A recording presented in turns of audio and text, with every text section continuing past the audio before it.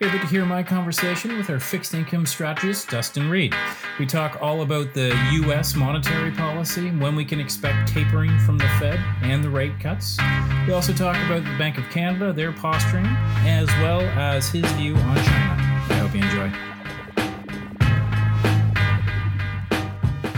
This podcast is for informational purposes only. Information relating to investment approaches or individual investments should not be construed as advice or endorsement. Listeners should seek professional advice for their situation.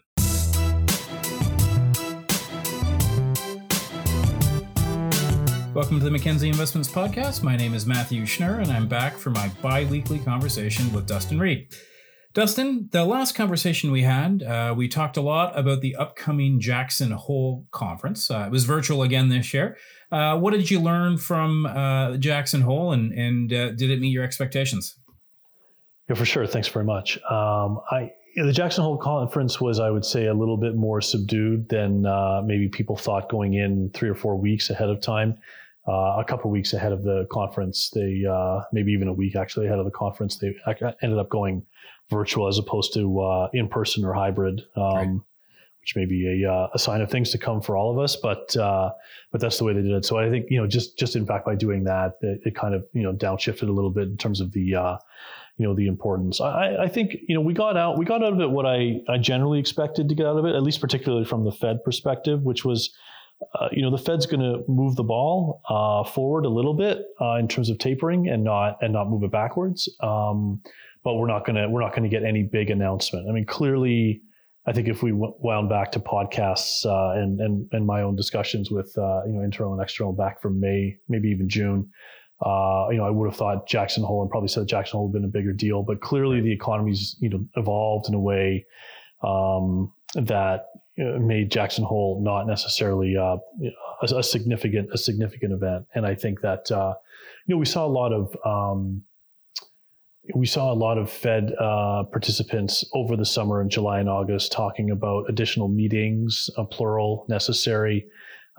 Jackson Hole, as we said here before, is not a sanctioned FOMC event. It's put on by the Kansas City Fed.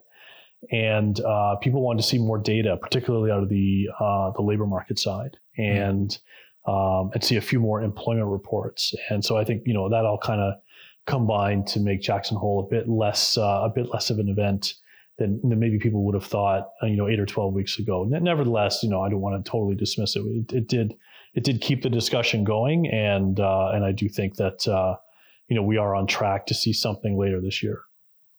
And the reason that it was more subdued, is that primarily or exclusively because of the uncertainty surrounding the labor market, or is it the Delta variant, or is it connected? And what made it more subdued or pushed back the Fed timeline? Yeah, I think it's both of those things, and I would throw in what I think is an evolving attempt to try and understand what's happening on the inflation side too. How transitory is it? And all those three things are complicated, to be on their own, frankly. And when you kind of put them all in the same melting pot, I think it makes the Fed's job, and all of our jobs really that are trying to call markets and run portfolios, challenging. Clearly, Delta has been probably a bit more severe than I think a lot of people thought right. It would be. If you had that conversation in June or early July, and the labor market story is at least in the U.S. is constructive, to be sure, but it's definitely not the 1 million jobs for the next few months that Powell had talked about. I might be slightly off, but in Q2, I think it was in the May FOMC, the meeting before the June FOMC.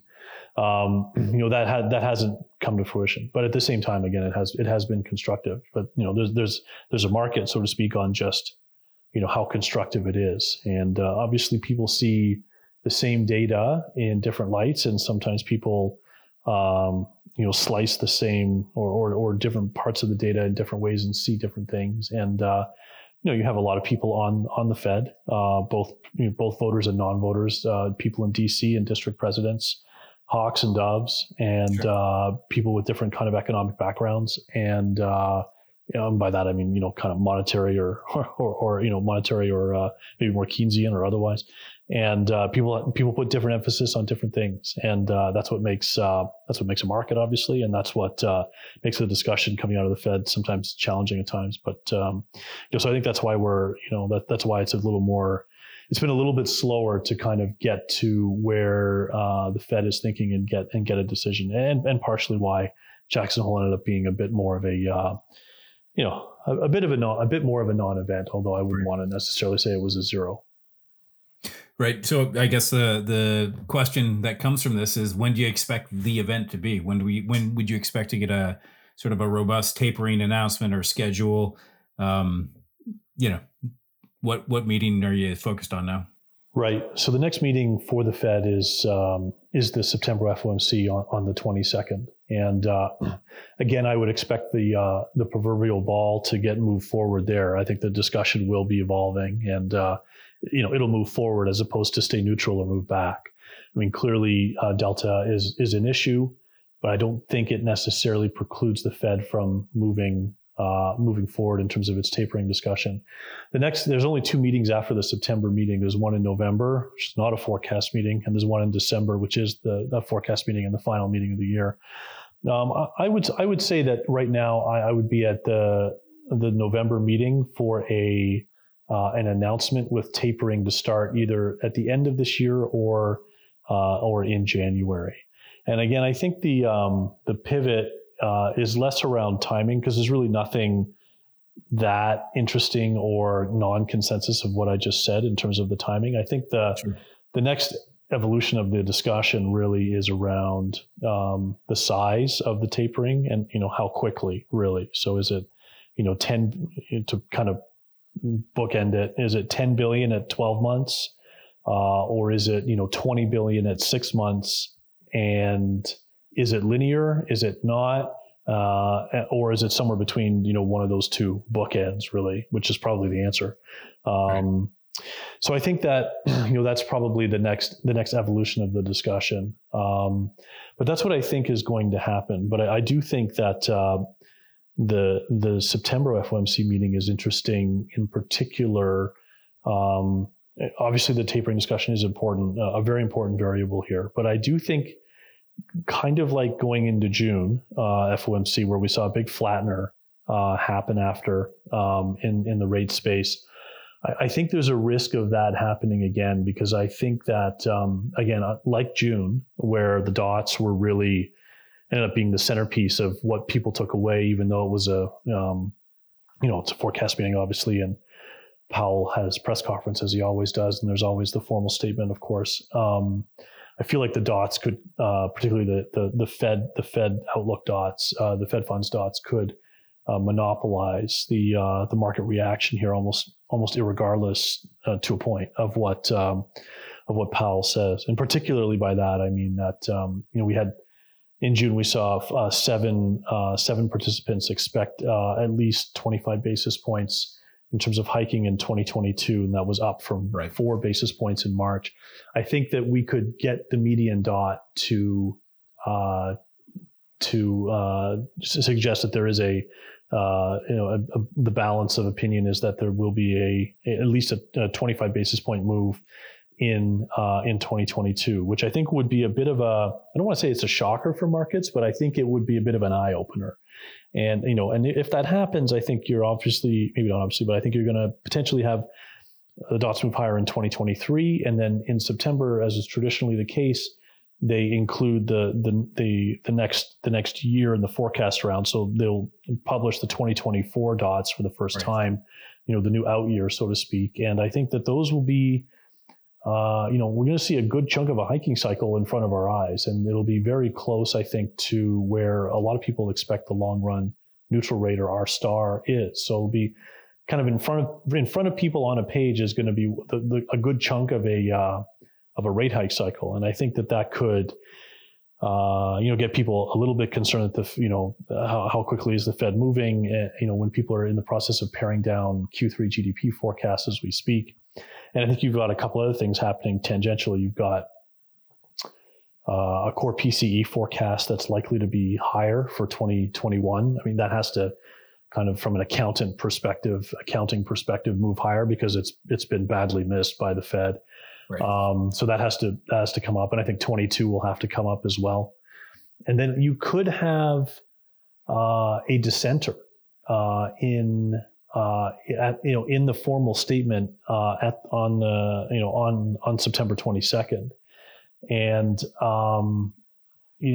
to be dissenting in terms of wanting to see a more hawkish or a more aggressive removal of accommodation, which has been the case by some of the people over the summer.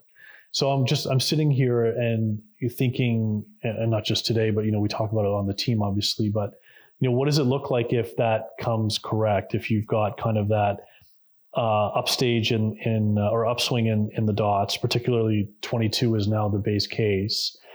You've got a dissent in the formal statement looking for more hawkishness, and you've got, or at least a bigger removal of accommodation or quicker removal of accommodation, and you've got another large increase higher in core PCE. And I just think that I think there's a lot of event risk around that. So the idea of a flattener, which isn't rocket science, because that's exactly what happened after the June FOMC. Sure. But looking for that, at least from an event risk perspective, not forever, not for quarters, but just tailoring portfolios and doing some sort of tactical alpha around that is interesting. As are long dollar positions. So anyway, that's kind of what we're looking at. Kind of for the next few months with respect to tapering, and then a little more specifics on the September FOMC.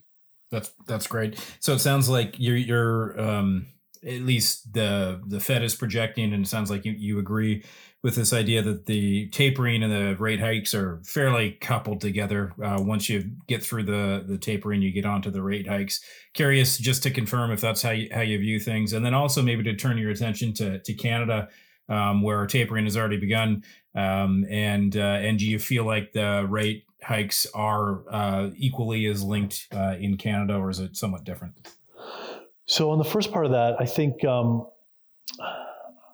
this Fed under this chair really wants to have a little bit of space between tapering and rate hikes. And I actually think that the chair, Powell, has gone out of his way to try and draw a bit of a line between the end of tapering and rate hikes, and that it's not on a preset course or automatic pilot. And I think a lot of that can be seen, not only in kind of the language that he uses to that effect, but also this idea around, and it sounds very academic, but I think it's important, outcome-based forward guidance, which basically means that show me the money. Show me that the economy has progressed to X on the labor market and Y on the inflation side. So we're hitting our dual mandate, and now we will move rates, as opposed to a previous era in the Fed, which was not long ago at all, where, we think that the labor market's going to look like this in, 9 months, 3 or 4 quarters, and the same in the inflation. In 3 or 4, this is what we think it will look like in inflation in 3 or 4 quarters. So we're going to move now and anticipate that move. And so that's what I mean by outcome-based forward guidance. We want to actually see it happen and see it in the data and experience it happen. And that may mean that the Fed it'll be kind of kind of like a bang bang play, right? The end of tapering happens, and the economy is there. Okay, we're going to hike. But it may also mean that if the economy is not there and it hasn't been proven yet, or it hasn't actually come to fruition, then the Fed may wait. So not to skirt the question at all, but it is dependent on the data. But it's important to kind of put yourself, I think, in the shoes that I think, or at least the lens that the Fed is thinking. And I think that's how the Fed's reaction function is going to be for this part of the cycle, particularly.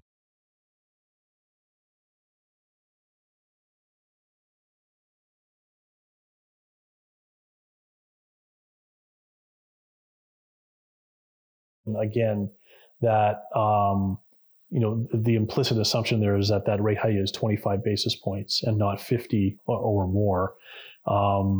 and you would have to go further out to get a 50 basis point hike. And I do think, depending on how the inflation side plays out here in the next year and a half, that a 50 basis point hike to start the cycle, and maybe even beyond, is very possible. And I think that that's very underappreciated by the market. On the second part of your question with respect to Canada and rates, the bankers' acceptance futures, which is kind of the Canada equivalent for Fed funds or euro dollars, but the bankers' acceptance futures here still continues to price, the first hike, quote unquote, again, that being a 25 and not a 50, by call it June of 2022. And I think that's a bit early. And we've kind of been on that page for a while. I just don't think that the bank is going to be quite that aggressive for a few reasons. One, I don't think the inflation story is as concerning here domestically as it is the U.S. I mean, we're quite a bit below the run rate of where the U.S. is. That could obviously change, but I personally don't see that. Secondly, I think that the bank wants to not necessarily, I mean, we're relatively small, not tiny, but we are a somewhat small export-driven economy. When the Canadian dollar appreciates, it has an impact.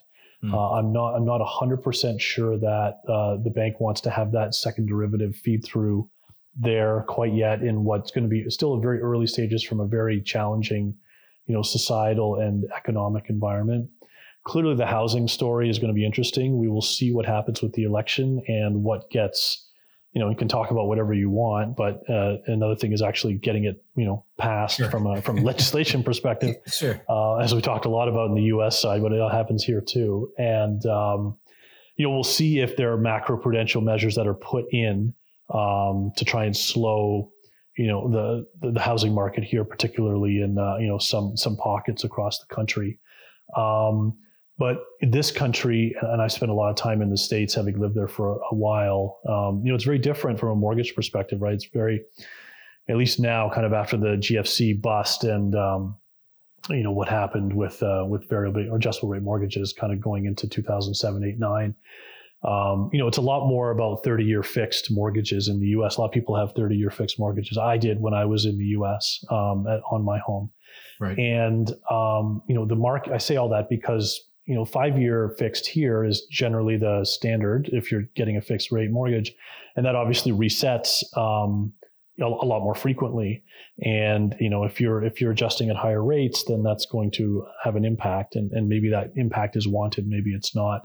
And even though it's not necessarily a part of the bank's mandate here, I do think it's a very important discussion point within the bank.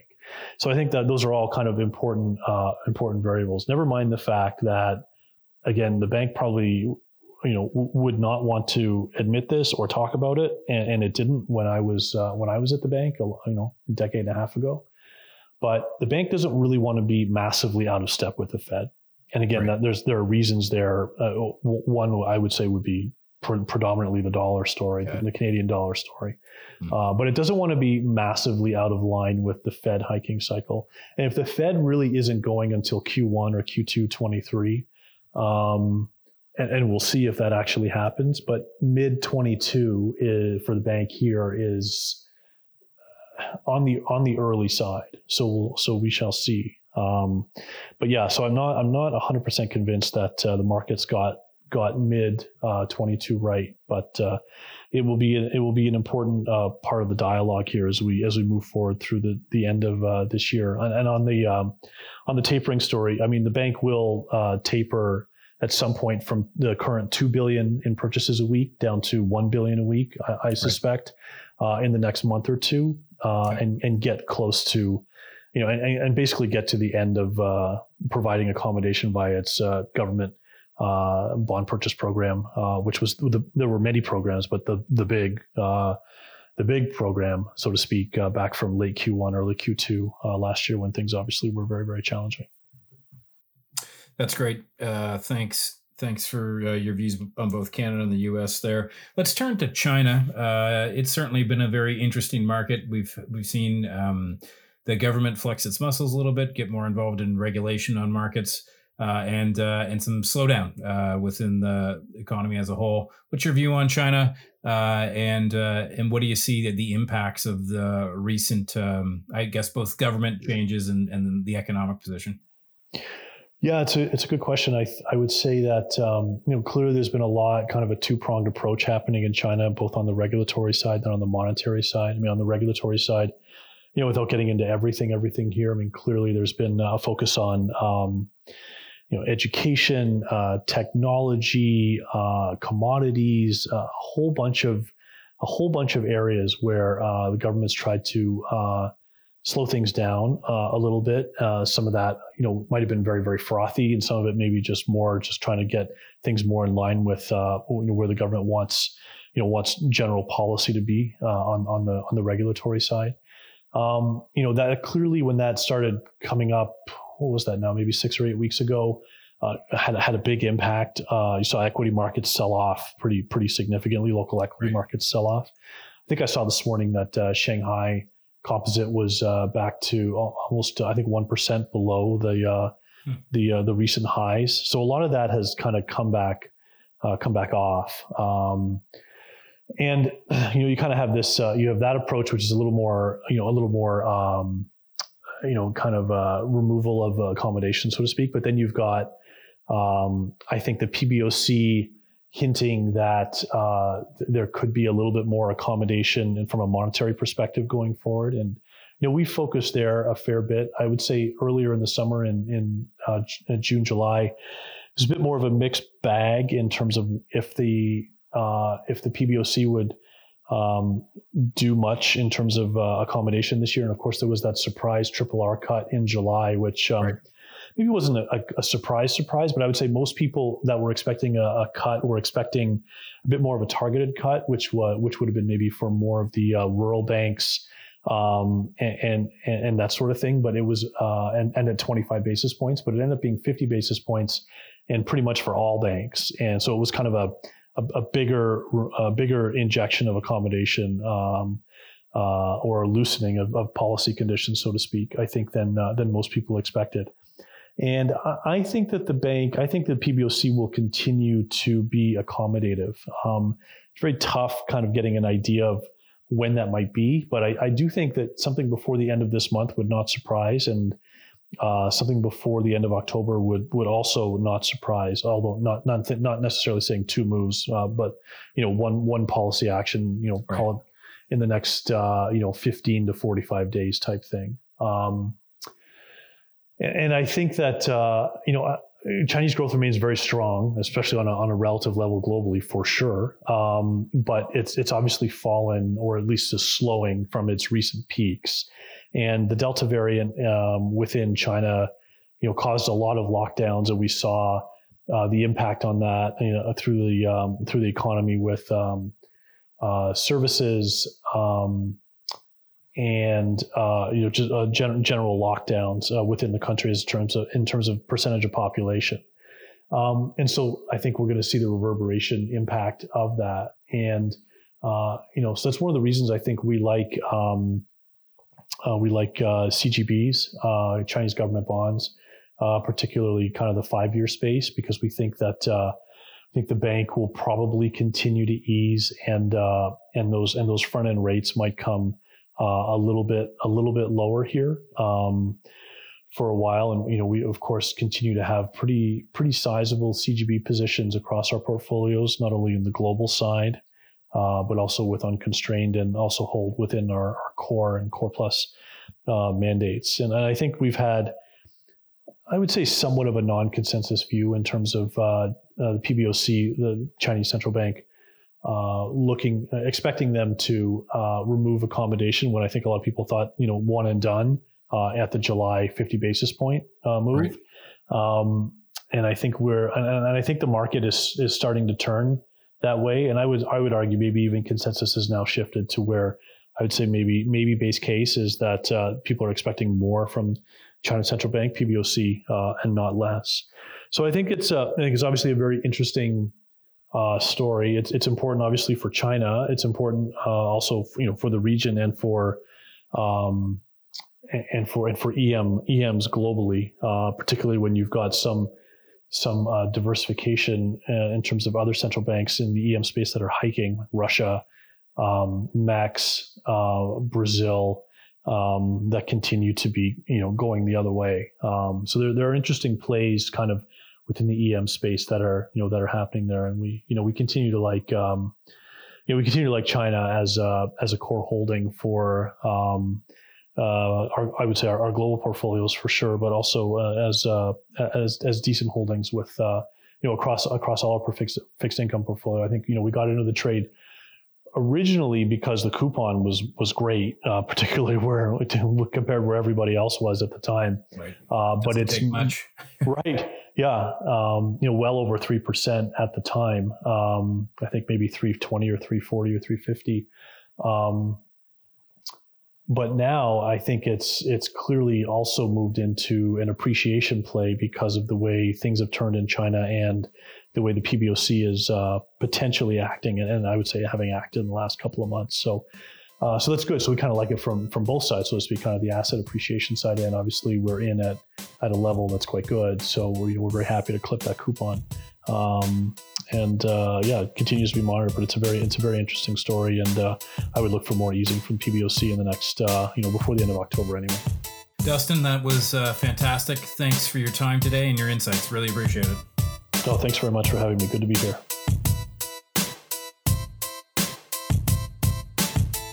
The content of this podcast, including facts, views, opinions, and recommendations, is not to be used or construed as investment advice and is not an offer or an invitation to buy or sell any security.